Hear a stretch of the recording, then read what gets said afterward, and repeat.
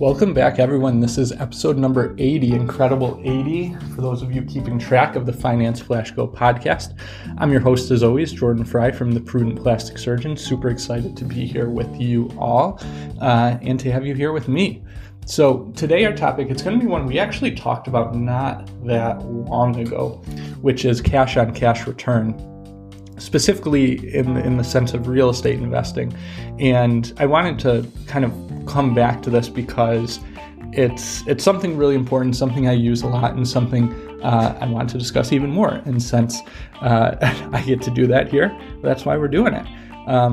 So let's get on to our question, which is true or false.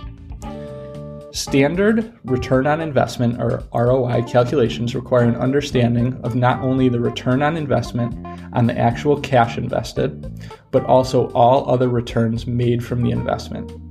As it is difficult to know the true total return of investment until a property is sold, the cash-on-cash return is a particularly useful metric to consider when planning investments in real estate.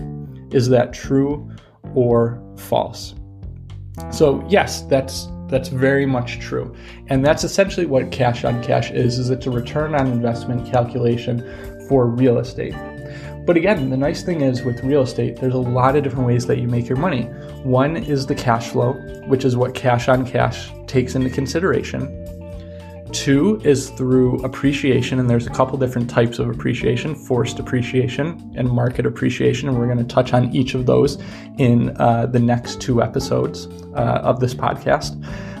There's also money you make via tax benefits and money you make via your equity buildup. So basically your tenants paying your mortgage. Every mortgage payment, you're building up the equity that you have in that property.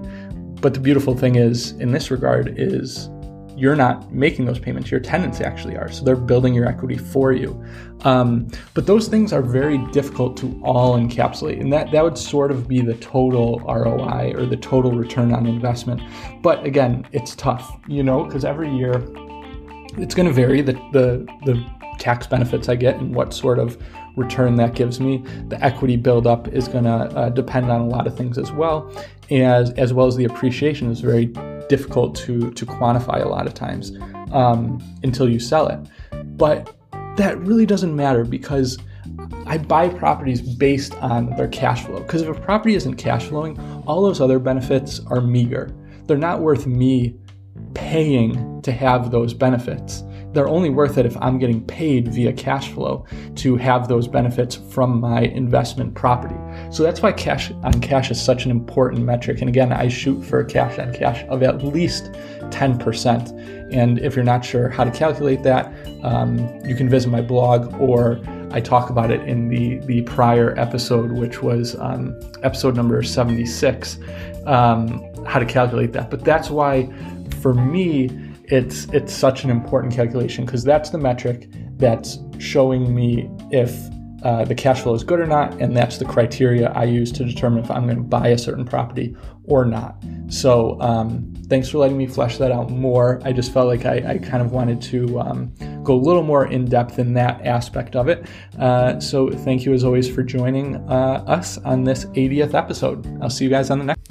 Thank you for listening to the Finance Flash Go podcast. We plan to release a new episode every weekday answering important finance questions.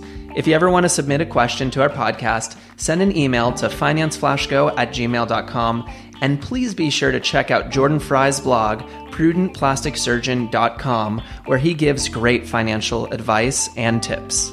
A brief disclaimer: while we are providing knowledge and awareness around financial topics in this show, we are not held responsible for any financial decisions you choose to make in response to the podcast. We hope to provide accurate information in regards to money and different methods of wealth creation, but it is always the learner's responsibility to do their due diligence before making important financial decisions.